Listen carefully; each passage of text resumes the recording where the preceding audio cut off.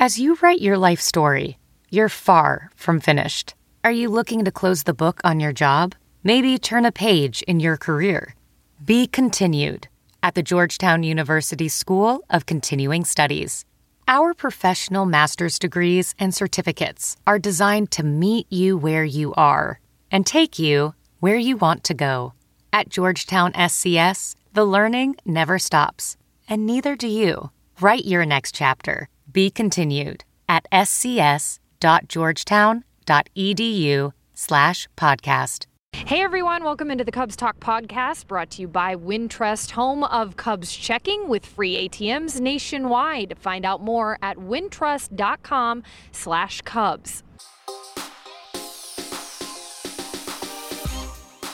All right, here with Jesse Rogers with ESPN and your Twitter handle, ESPN Shy Cubs. We got to throw that out there these days, you know. Well, Jesse, we're sitting out here in what is now beautiful Mesa, Arizona. It was a little drizzly as pitchers and catchers reported today. The big story, as everyone expected, Yu Darvish arriving here this afternoon, taking the backdoor approach already on us. I mean, a veteran move there from him. But from what you heard, or we heard through his translator, and as well as Theo Epstein and Jed Hoyer and Joe Madden when they stepped up to the podium, what was your biggest takeaway?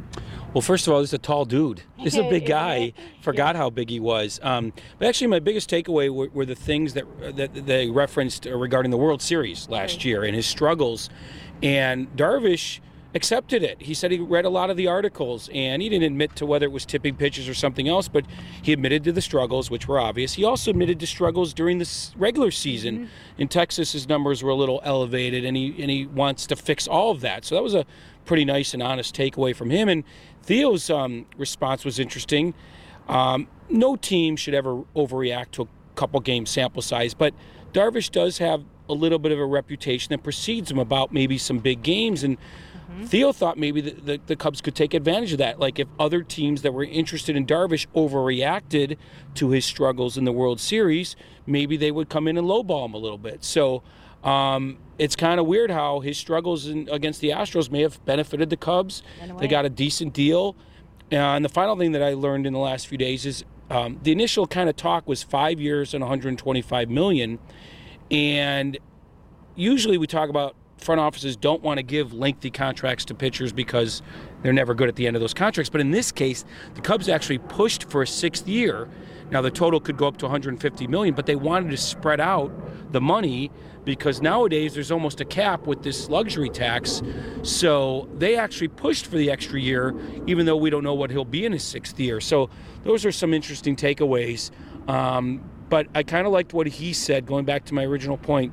Yes, I did struggle, not just in the World Series, but at times in 2017, and I want to be better. No, I love that you started with that, because I think the one reaction I was hearing from fans a lot was, this guy is not better than Jake Arrieta. Look at what's happened. Look at his numbers. Look at big games.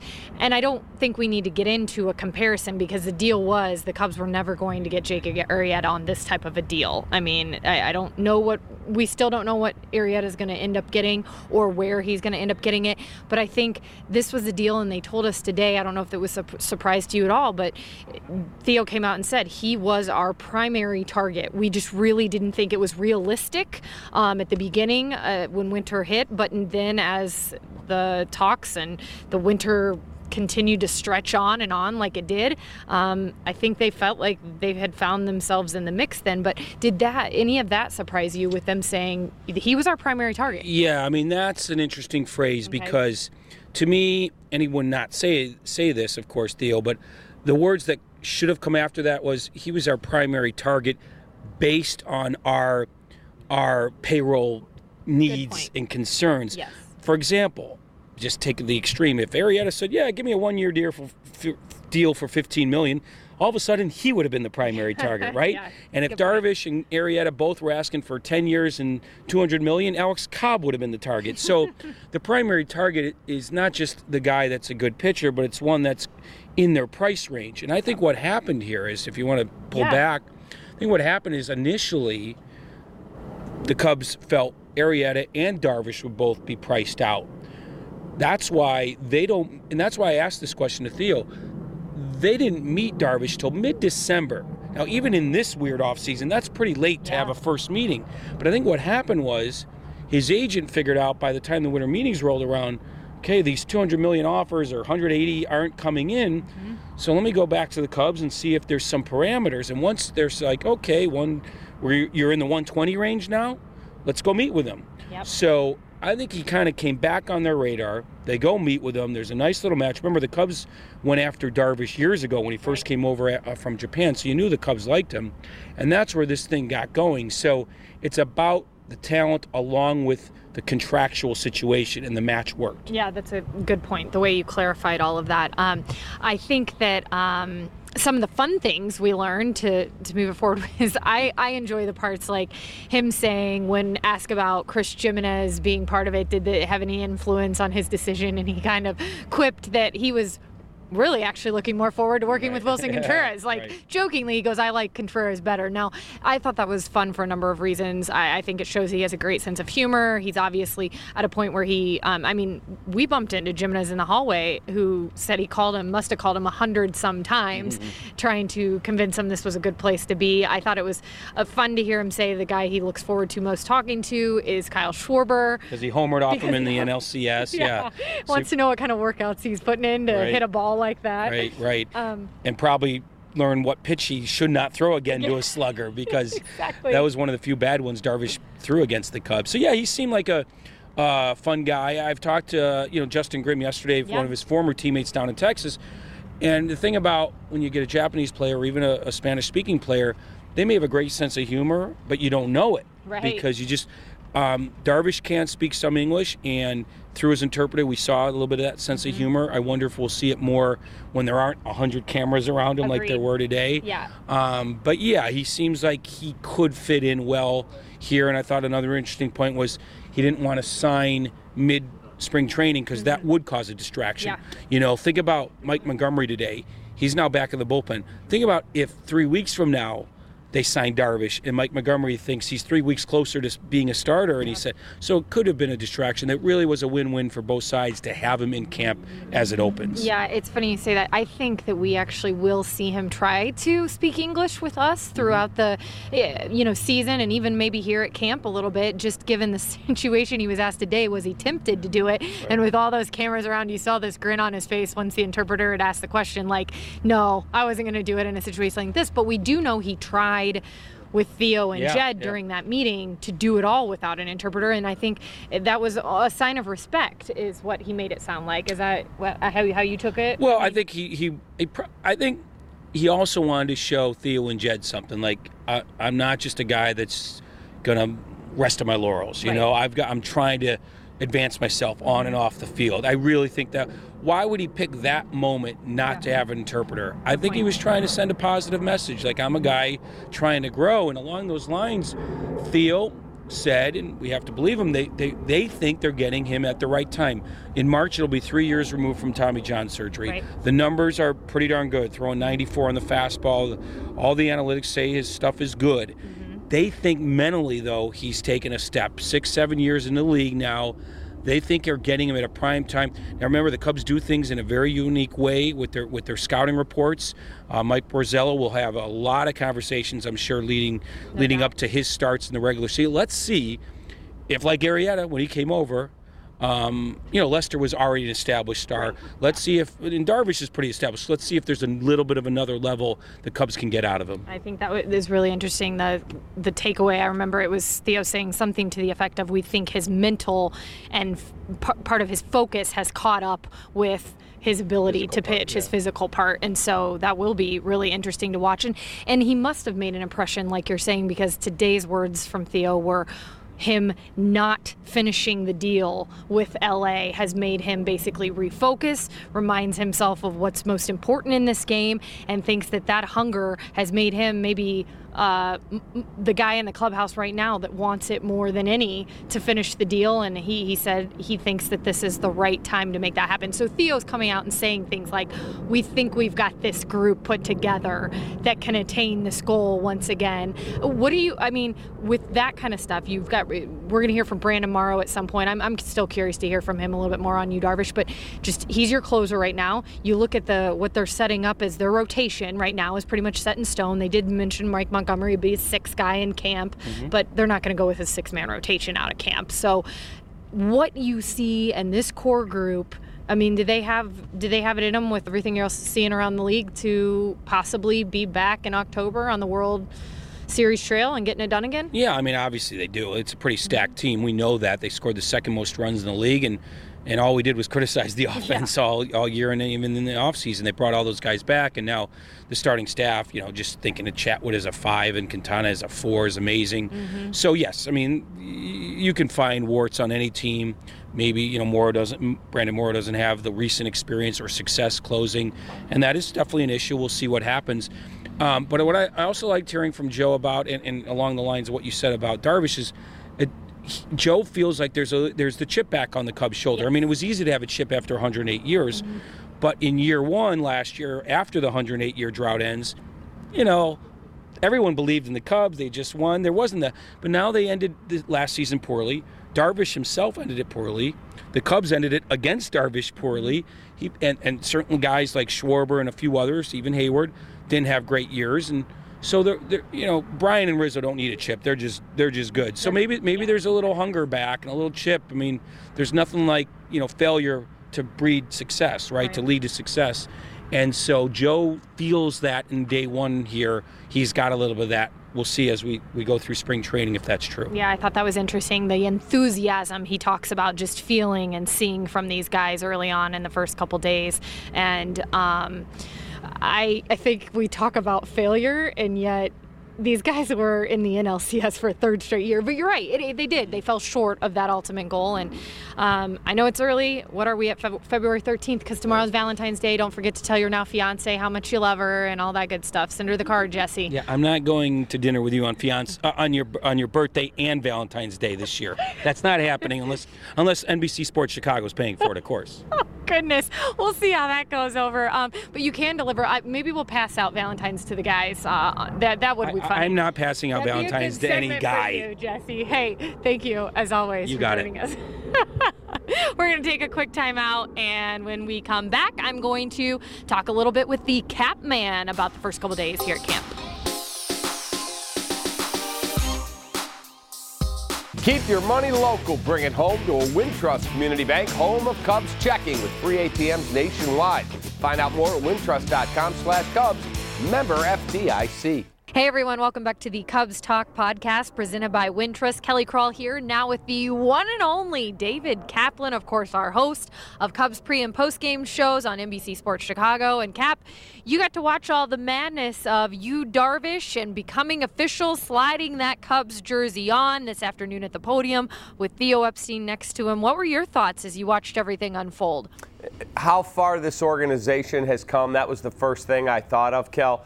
Because I've been doing the pre and post since 1995. And to think back of what that infrastructure was, or lack thereof, the fact that it was like a big deal when they would make one signing, and now to see a team loaded with superstar talent players go, you know what? We're going to go out and spend another $126 million. It showed me that the Cubs are just so serious about winning, and that they're now one of the top organizations year in and year out in the sport. Yeah, and I think a lot of fans, Cap, one of their first question marks, I guess, when they heard about this signing, I think there was a sense of excitement, of course, but then I think there was this sense of, well, are we getting the Yu Darvish that's been this four-time All-Star and just incredible strike thrower that's dominated on this level for the past 4 seasons, or are we getting the guy that struggled in the World Series, right? And in 3 1/3 innings gave up however many runs it was to the Houston Astros. And when you heard Theo Epstein come out today and say, listen, we're not going to judge a guy based on the sample size of 2 games in the playoffs. We're going to judge this guy over the course of his career. Do you feel like that will, I guess, answer any of the questions that maybe fans will have going into the season as to what kind of pitcher they're getting in Yu Darvish? I don't know. I'd love to hear your take on it, because I don't think, no matter what the Cubs say, it could be Theo, Jed, Jim Hickey, Joe Madden, it could be you himself. I don't think the doubters are still going to have their doubts until this guy is pitching and pitching successfully in the postseason, because I know what the haters are going to say. Oh, yeah, sure, okay, he beat the Reds in April. Oh, yeah, okay, great, he won over the Cardinals in August. Let's see him pitch in October and early November, and they won't believe it until he does it. So all he's got to do is continue to go out, make good pitches, stack win after win on top of one another. I'm talking from a team perspective more than individual, and I think that will be the only way he will quiet the doubters. The Cubs are saying, look, we're going to look at 800 innings of data versus 4 or 5 or 6 innings of data in the postseason. That's the intelligent way to look at it. But again, he's got to go out and produce. I don't know where you sit on it. That's, I think, how I feel. Yeah, well, I thought it was interesting to hear, Theo remark on the fact that they feel like they're getting him at quite possibly the best point in his career. He's been over here for 6 seasons now. Of course, when he came over from Japan, there was so much hype, so much pressure on this guy to perform at such a high level. And he thinks that now his mental capability of focusing and, of course, his sequence of pitching and being able to think through a game and through different hitters has now matched the physicality of his game, in which he's always had, right? The ability to throw strikes. And when you've heard that and seen that in the past from other pitchers, how do you then put into perspective what he's trying to say about Yu Darvish? That has to excite you, right? 100%. He's got the injury behind him now almost 3 years ago, the surgery, so he should be healthy. Velocity has ticked up post-Tommy John surgery. He's gotten time to get acclimated to being in American baseball, which is different than Japanese baseball. He is learning and embracing the language, like when they met with him in Dallas in December, and it's Theo and Jed and the Cubs personnel, and he did not bring a translator. He said, I want to do this on my own with my agent and see if I can get through this meeting, which is a high-level meeting discussing your future and, $100+ million deal. So I think he's in a really good place, and I also think he's a competitor. He knows, and he said, I read the articles where people are questioning me and saying I didn't perform on the biggest stage in the World Series. I think he wants to shut everyone's mouth. Yeah, you get the sense that he really wants to take another huge step in his career, right? He certainly doesn't come in or act like, now granted this is day one, but a guy who has an ego and is that big name pitcher that just landed this deal because of his name. I mean, he really came in, I felt like, in this humble regard of wanting to become the best pitcher he can be in order to help this team win again. And I think Theo and Jed both went into how he may be one of the hungriest guys on the team, because he got to the World Series last year and didn't finish it off, and felt like, in part, that a lot of that fell on his shoulders and how he performed there in Game 7. And he now has this just, competitive side to him that wants to go out, fix whatever it is that can be done, work with Jim Hickey, and really improve his game, whether that comes from a sequencing of his pitches or whatever it is that he goes into. He mentioned even the Cubs having things, and from an analytical standpoint, that he'd never seen before, and he was looking forward to that, and maybe that changes, the way he takes this next step in the game. But I got the sense too that maybe he understands the language more than we give him credit yet anyway, because you think about that meeting that he had with Jed and Theo and doing it without the interpreter. Well, today, he's asked about Chris Jimenez being here and how, did that influence him or whatever, and he jokingly says, I like Contreras better. And he almost started to say that in English. And I think there will be times when there aren't 40 cameras and over 100 media members in a room all staring down at him that he tries to speak English with us. I think you're going to see him maybe try to do that as well. And so I think it's going to be really intriguing to see him work his way into this lineup. And Cap, when you look at this lineup, or rotation, I should say, top to bottom, it was posed to me earlier in the afternoon, is this the best rotation in the National League? And in your opinion, how close are they to being the best in baseball? I think right now, today, and that could change, today, for me, they're the best rotation in the National League. The Washington Nationals, if they land Jake Arrieta, I would slot higher than the Cubs. That's if they get Jake Arrieta. But let's not forget, as good as the Washington pitching staff is, they haven't won one playoff series, Kel. Not one. So until they prove on a big stage that they can take the next step, I give the nod to the Chicago Cubs, who have John Lester, as good a big game pitcher as there is, Kyle Hendricks, who won Game 6 to send the Cubs to their first World Series in 71 years, who started Game 7 in the epic win that you and I saw together in Cleveland when they won the World Series. So that's why I give the nod to the Cubs. Now, the Houston Astros, they've got a great pitching staff. Garrett Cole has not won to the level of his ability. The other guys on that staff, Dallas Keuchel and Lance McCullers and Justin Verlander, they were awesome last year and won the World Series, and they were clearly the best team. So you could go Houston, Chicago, Washington. You could go Chicago, Washington, Houston. You could put them in a hat, pull them out, and come up with a very worthy number one team. For me, of those three, I think those are the three best in baseball.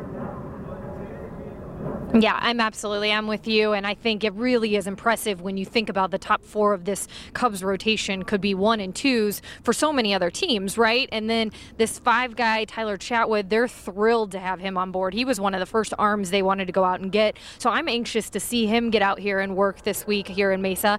And then I think maybe something that Theo wanted to drive home today is, let's not forget, of course, Yu Darvish turns this rotation into one of the best in the National League, but we're still so overwhelmed with what we have from the core of young guys here.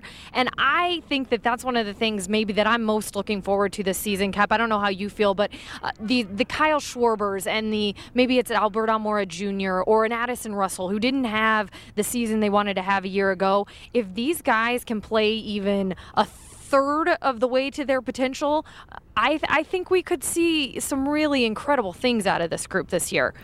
I think you make a wonderful point that I want to see what Javi Baez does with a few years under his belt. How good can Chris Bryant really be? He was great in 16. He had a really good year in 17. I'm expecting even more. Like if I saw Chris Bryant and all of a sudden went, wow, 295, 41 bombs, and 128 knocked in, that wouldn't shock me. Anthony Rizzo, I expect another massive year.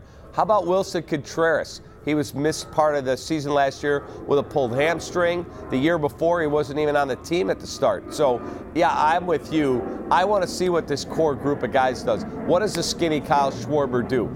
Now that he had a chance to train as a baseball player and not rehab from a knee injury, that's what he spent last winter doing. Is he ready to be a superstar hitter, which is what Theo and Jed thought they were getting when they drafted him out of Indiana University. So this team is loaded, but again, if they don't get to the World Series, for me, it's a failure. And I know that's a strong statement, but this team put all their chips in the middle. They said, we're all in. We're going to add to the bullpen. We are going to have the best core, and we're going to go get Yu Darvish and Tyler Chatwood. They put their money out there. This is a team built to win.